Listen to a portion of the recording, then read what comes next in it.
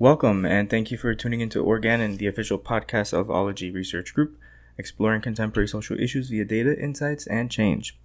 According to a study by sociologist Andrew Zekeri, oral communication skills were the number one skill college graduates found useful in the business world. Nonetheless, there are many other surveys out there that confirm that public speaking, and not many other things, including death, is one of people's biggest fears. An article published in the Washington Post illustrated that fear of public speaking is America's biggest phobia, which represents approximately 25% of those who took the survey. Other fears included fear of clowns at 7.6%, ghosts 7.3%, and zombies 8.9%. If it is the case that public speaking skills are so invaluable, why are people so afraid? How can we overcome these fears to improve this crucial and scarce skill? Present today to discuss this topic from New York City, we have myself, Carl Letamendi. And Jasmine Letamendi. And recording from Los Angeles, we have... Hey there, Kissy Shop. And Courtney Hirose. Jasmine, take it away. So given that we are in a rapid global world, that everything is happening, we have local cultures, we have world views, people with different knowledge and skills. What I've noticed in higher ed is that one of the first entry-level curriculums is public speaking. I'm interested to know how many of you in college took a public speaking class. I didn't take one. Sorry. Me either. I did. So you did? Okay. So did I. I took one too in college. And many universities now across the U.S. are making sure that this is part of like an essential knowledge, that college graduates are successful in order to demonstrate and talk to an audience and show that they feel confident. Because at the end of the day, there is a social phobia. People are more, nervous about standing up in front of a crowd and persuading them or just doing a structured speech because of what people are going to be judged on, if it's in front of colleagues. And so it is so important now that, these fears that are associated with the social phobia, we work to resolve them, because at the end of the day, our generation now needs to be able to sell themselves in a job interview, to go out to society. And if they have, they're doing advocacy work, they're in the business world, they need to be able to communicate clearly. If it's either a clear message, persuasion, entertaining, like whatever the structure of the conversation is, like that is so important, because at the end of the day, if they're not prepared, there's going to be other generation of students that are going to make it out there. So there's a lot of things that you could do. There's courses in Coursera where you get an understanding of public speaking, and these are professors from national universities that work together to build a curriculum. And one in particular that I found was with the University of Washington. So this is a course that you could take with Coursera. It's called the Dynamic Public Speaking Specialization, and there's like 4 courses. There's a beginner level, but these are courses that you don't have to, spend money. You just take your time and you do these courses on your own. Like, for example, with Coursera, there's also Toastmasters, which is a national, an international organization that has chapters of clubs all over the world and in all cities that you can visit and also help to develop your public speaking, which is very important. So there's a lot of different opportunities that you could do to still make sure that you can work on developing and enhancing these skills, because like myself, I am a lifelong learner. And for me, I know that it's important to be able to go into a room and be able to speak and prepare my speech and what I'm going to say to my audience. If I'm persuading a budgetary manager on why we need funding for these for these programs that we're running to support our students. I need to be very clear on my messaging. I need to also speak the numbers and understand like where they're coming from so that I could persuade the budget office to allot for more money, because how are we going to run our programs? How are we going to make our students successful? So these are important skills that I believe public speaking is an essential skill. So I'm interested to know from you all, what do you feel are some areas, or some, if you haven't looked into like to help you be successful in public speaking, what are some useful tips or some of your fears that you might want to share with the audience? I would say let's go with Courtney. So since I work in advertising, we have to do a lot of like presentations and speech and stuff like that. So I personally don't like public speaking, but I have to be okay with it. And it's really about just finding your style, what works best for you. Because we have some freaking awesome people who advertise within our agency who are really good at engaging and the enthusiasm and like bringing people in. And if you listen to the podcast, and generally speaking, I'm not like super bouncy all the time. So my style is more of engaging with more of stats and statistics and really getting people engaged because I care about their business, and that's kind of what's resonating throughout kind of how I talk. So I think it's really the main rule for all presentations is really tailoring it towards your audience and not tailoring it towards what like you feel like would be good. You have to really change your narrative based on who you're talking to. So every time I talk to my team, it's like, okay, you have 3 different people in the room. You're hitting one of them. If you're missing the 2 others, you're not going to sell this through and you're going to lose this presentation. So it's kind of like a game of how to tailor each of your kind of like snippets towards how the audience is thinking. And I think that helps a lot when you try to put yourselves in the other person's shoes, and instead of just trying to do something. Because I feel like people get scared and they just try to do the bare minimum because they want to get it over with. But then at the end of the day, if you do that, no one's really going to listen and you've wasted all of that time. Mm-hmm. Definitely. And that's part of getting organized, making sure that you understand who your audience is so you can prepare and to make sure that there's a better focus too on the message that you're trying to let your folks know. What about Casey? This is gonna be so counterintuitive, but like for me, I just pray that I do my best and give myself permission to fail and know that I just do my best, and if I don't do well that day, I'll do better next day. So what I found most effective is just observing how other people present and then seeing if their styles, if I could replicate their style. But I just, I finally, like, I'm the worst. I'm the one that I'm my worst enemy in some extent when I do things. So if I'm too stressed out or if I'm thinking too much what other people think I should say or do, I get, tongue tied and I'm not very effective. So recently I just like, F it, I'm just going to do me. And that's all I can do. And that's good enough. I feel like that's what everyone should do before the presentations to help calm you down, because you do all the prep work and then at that point you're kind of like, there's literally nothing else I can do. I just have to go in that room and I have to talk, and if it's bad, it's bad. If it's good, it's good, and whatever happens, it happens. But it's because of all the prep work that I'm sure you do, Casey, too, on like the front end, so then you can feel like you can do that. But you can't do that without preparing, because then that's just leading you to probably an unsuccessful situation. Yeah, absolutely. And you know what? Doing this podcast really helps me a lot with articulating, in conversations. Okay, I've noticed a dramatic change in myself in the way when I present. I'm a lot slower.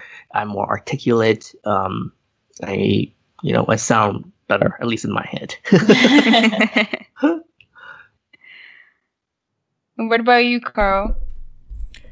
For me, I took public speaking when I was in undergrad. It was part of the business curriculum. It wasn't an elective or anything like that, so I had to take it. And for me, I tend to really enjoy public speaking, but not in a life coach kind of way. Because we know those type of people that they get in front of a crowd and they can rowdy people up, and you might want to hire them for the Super Bowl because they're pretty good entertainers and they can talk the talk and woo people. But for me, I really like preparing presentations or slides, also explaining things, describing what happened, and making sure that I capture people's attention and that I try to do it in a way that is kind of funny as well, so that I can capture people's attention. I really try to make sure that I do that every time that I give a presentation. And also, when I was an undergrad, I was exposed to this organization called Toastmasters, which I think has been extremely helpful. They have branches all over the US, and they meet regularly. Some clubs meet like monthly, every other week, or weekly. And it's a good opportunity to practice what is known as the elevator pitches. And it's something that I do regularly still.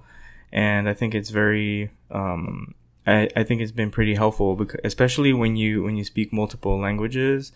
I think it, to some extent, it's also a limitation, because when you're younger, it's like your language bucket is fuller. So it might take a little longer for you to pick up certain words or to say things in a certain way.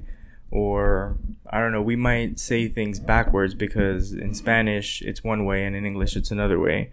So I think it was very helpful, and I get good feedback every time I give presentations. So I think I'm doing pretty okay, but I'm not really like the salesman kind of person or the life coach. And I'm actually, not to disrespect any life coaches out there, but whenever I see them, I'm like, they're very good public speakers, but I'm not sure, that a lot of them actually, follow their own Bibles. You know what I mean?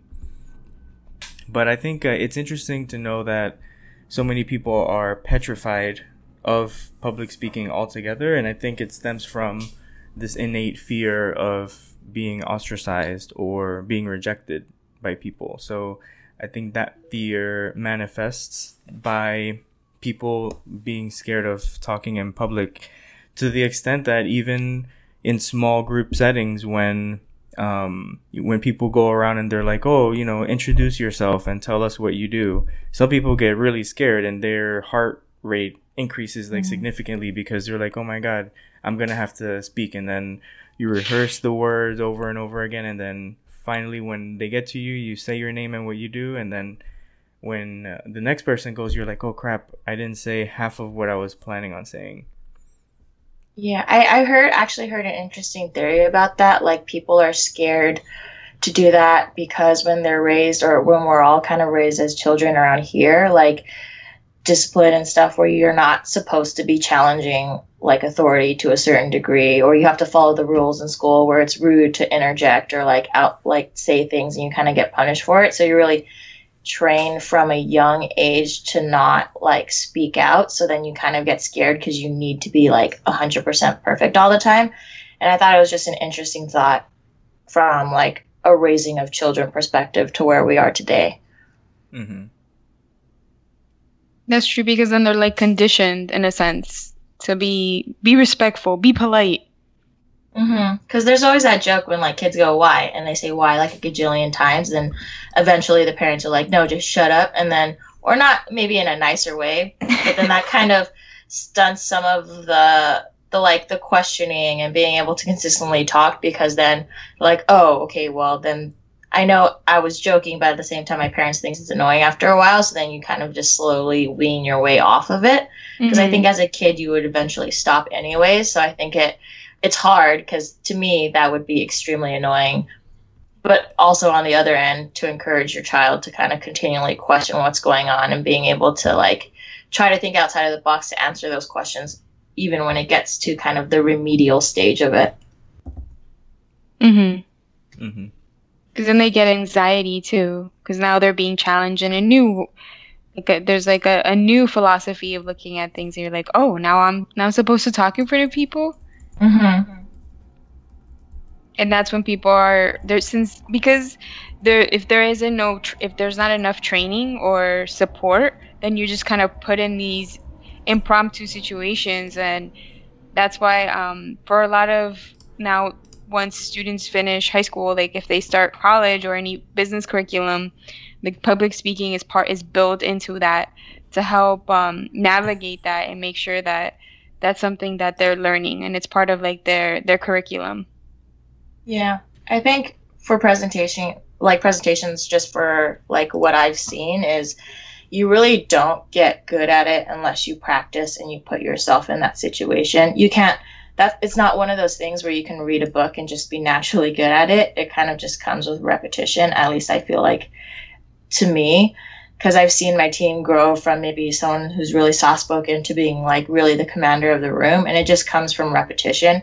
You just really need to create those situations for individuals to practice that. So you would start maybe with just internally, and then you go like client facing or something like that. But it really helps when you're kind of just in it, and then you get used to that kind of fear and just that stress. And then it kind of just turns into something that you're just okay with doing. You don't have to love it, but you can at least like get by doing it to a certain degree. Mm-hmm. Yeah, and especially like you touched on an important piece, which is like teamwork, because putting together like a presentation to then sell a product or talk about a product or the influence of a product or an analysis of, anything related to your work where you have like numerical data is so important. And then how people work together, because even in school you learn at an early age to work together. But now to put together like this presentation and this whole thing together, it's like these are skills that you still need to make sure that they align with like your purpose and your goal with what you want to do. I think one of the big things too is when I was learning is not everyone is great at it, that you can't be that bad. And I think a lot of people are just harder on themselves, because I've been in meetings where there's been like the higher up people who are saying every other word, but they're still at that level. And if they're able to get to that level, then me who's not using filler words should be kind of okay. And then you humanize the other people around you, and then you realize people are people, and you're just having really a conversation where you're just trying to persuade them to a certain degree. And then it takes a big weight off of you, because then you realize not everyone is those like Toastmaster people who are really good at public speaking. That it's a special skill that not everyone has, that I feel like helps you also from a confidence perspective, because it's one of those things where confidence is key. I feel like people believe people who are confident, even if maybe what you're saying is wrong. If you're standing your ground, or you're at least personal with them, people are more likely to listen to you, versus if you're kind of like you look scared and hesitant and things like that.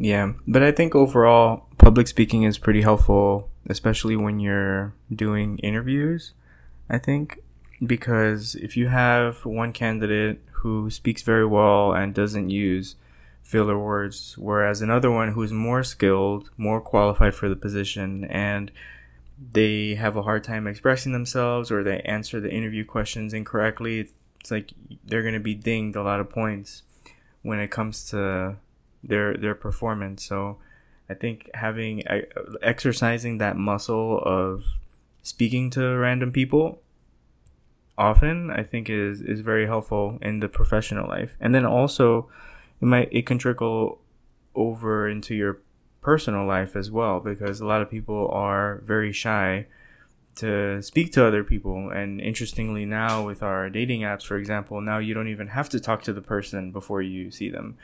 In the past, it might have been you walking up to somebody at a bar and talking to them, but now you find their picture and then you text them and then you talk to them. So it's kind of like you're working up to that moment slowly, as opposed to developing confidence to just go up to somebody at a bar or wherever and speak to them. I think a lot of people are also scared to just go up and talk to people. Yeah, you guys won't believe this, but as we were chatting, I came across this interesting article on the Psychology Today, and it says how we talk and listen impacts the relationships. Isn't that interesting? So basically what they're saying is that it's basically the psychologist named Deborah Tennant. She's actually linguistic. Am I saying it right? She's a linguist? Linguist, that's it. From Georgetown University. And what she says is that our conversation style impacts the way people judge us and how we approach the world.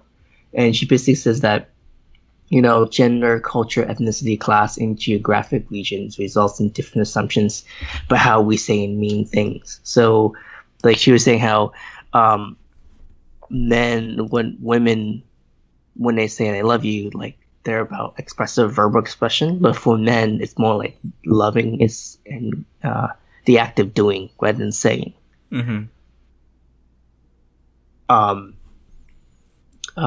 And she's saying that like some culture being direct is desired, while other cultures not so desired. So in American, like when you're mad, so when you're like I'm mad at you or I'm angry, you tell your emotion, right?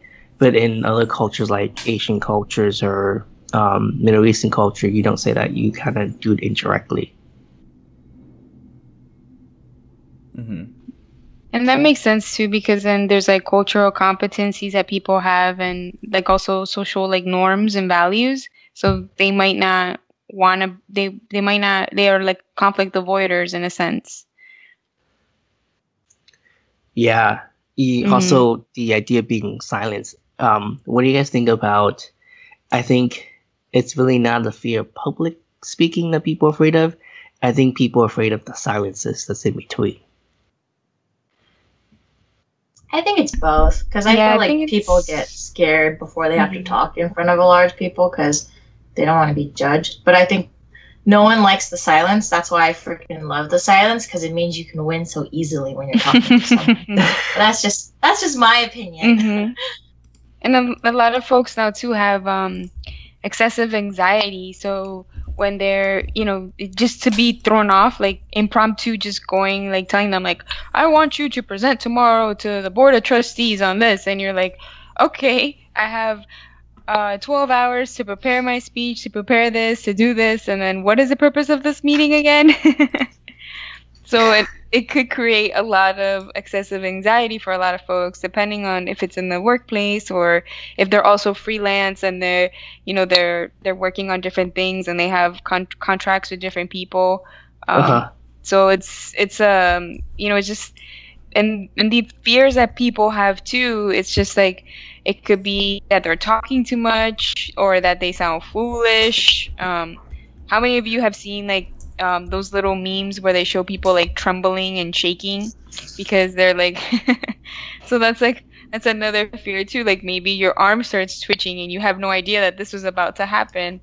So I think it's like one of the secrets to all of this is just role playing. Like it's important to role play, like record yourself. You have your phone, you have your computers, record yourself talking. Look at certain things that you say, and then see like if your message is being portrayed now that you could hear yourself. That's one of the best ways to prepare. Huh. Yeah, that's a good advice. Yeah, I like the idea of the role playing because it's like it actually helps with the practice. And when it comes to important meetings like that, I do that sometimes.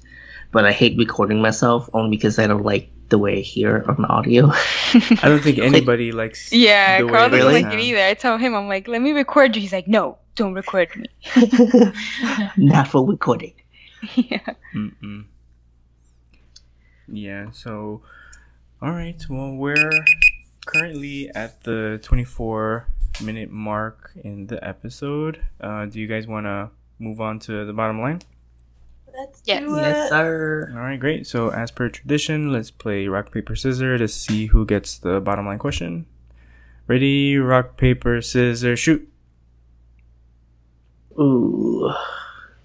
Two scissors. Oh. It's usually scissors and paper. It's usually tough when we each get one of each. It's like who? Because I want to crush the rock. that when that happens, it confirms that rock, paper, scissors is a 2-player game. All right. right. Does anybody want to take it? Any burning desire to ask the bottom line question related to public speaking? I can ask it. So if you had one sentence or one piece of advice to someone who is scared to death of a presentation they have to do tomorrow, what would it be? We can start with Jasmine, since she was the one who took it away. So the first step, if they have a presentation the next day, they really need to do their homework on what they're trying to do. Like, are they persuading somebody about, let's say, you want to fight for more space for your team to have a space because your office, you're outgrowing the office. Then you need to make sure that you might not have enough time to prepare, but what you need to do is just look at the facts. Like, maybe you can find some data that shows, do some research about how many people could actually be in an office space, like what's feasible, how your office has grown tremendously, and show those numbers and be able to project the message so that you could persuade, like, this is why we need a more funding for a larger space, because let's say you have more enrollment coming into, you have more clients, more people that are coming into the facility. This is not acceptable that you have, 5 people in one room. Like, this is not going to work out. So you want to make sure that when you're looking at strategies, that you can focus on the pieces that you want to portray, like your takeaway messages, and then you want to have like that call to action at the end, like what, why this is important, how this is going to affect like personnel, the community or the organization overall, and then thinking about sustainability as well. So as you're talking to your audience, and make sure that your supervisor can review your presentation that you only had 8 hours to make, and you're presenting the next day, so that they know that you're dedicated and that they're on the same page, that this is not like, oh, I've never seen this before in my life. Just as a FYI, it's always a best practice to do. And just, be effective in your message and strategize on delivering like what you need to do, because like this is you're persuading them for more space and a need. Casey? Oh my God, Jasmine! Just listening to your level of preparation, I'm getting anxious just to listen. I'm like, I'm gonna be effective. Oh my God! That's awesome. I love the way you think, because you're very you're very clear cut. This. I guess for mine, it could be, for me, it's just breathing and telling yourself that you are enough, and just telling yourself over and over, you're enough, you're enough, you're enough, you're enough. I love you. You are enough. And surprisingly, it really helps me a lot, because when I come to a meeting, I'm like, you all can suck it, because I am enough and I'm gonna do me, and then I end up doing an amazing presentation. So it's like as we mentioned this earlier, you already know the topic that you're talking about. The fear is the ability of not able to communicate that.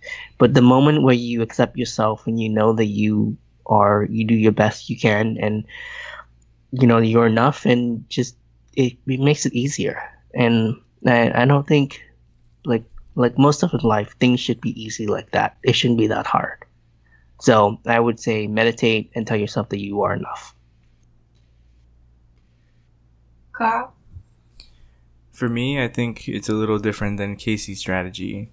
I would recommend that you kick yourself around before the presentation.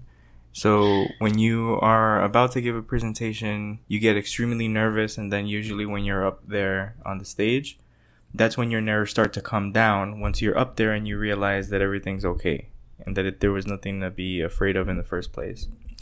So by kicking yourself around, I mean go out there and interact with random people like casually, you know what I mean? So if you're nervous about this presentation that you have up ahead, kick yourself around and go outside and ask a bunch of random people, excuse me, what time is it? Or, hey, where is Walmart or whatever? And then just interact with random people like that, so that you can kind of have these little micro nerves that come and go. And then when you go to present, you won't be so fearful. And then I also recommend always to put a very strong mint in your mouth before giving a presentation. It opens the sinuses and you can speak a little easier. And also holding something in your hand, usually something that makes sense to hold in your hand, like a pen, I think has always been helpful to me in terms of being able to just squeeze it and feel it. You channel kind of the nerves into that pen that way. Although in Toastmasters, they would tell you to not hold the pen or anything like that so that you can get accustomed to it, or that sometimes for people who nitpick, they might find it distracting that you are holding a pen. But it's helped me in all of my presentations. And sometimes if you're giving a presentation with a clicker, you have the thing in your hand anyway, so you don't really need anything else. So I would recommend that. Hold something in your hand, kick yourself around, and put a mint in your mouth. I can imagine you, Carl. You want nothing! Make it work! Make it work! Throw the pen.